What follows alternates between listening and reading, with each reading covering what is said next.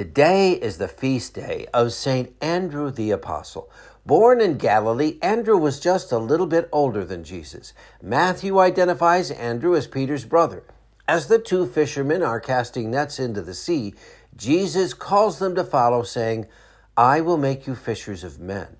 John, on the other hand, identifies Andrew as a disciple of John the Baptist, who, when he sees Jesus, says, "Behold, the Son of Man." This inspires Andrew and another disciple to follow Jesus. Before the multiplication of the fishes and loaves, it is Andrew who spots the boy who has them, and later, when some of the Gentiles approach Jesus, they first go to Philip, who then goes to Andrew. And it was Andrew who talked to Jesus, which some scholars suggest implies Andrew was uniquely close to Jesus.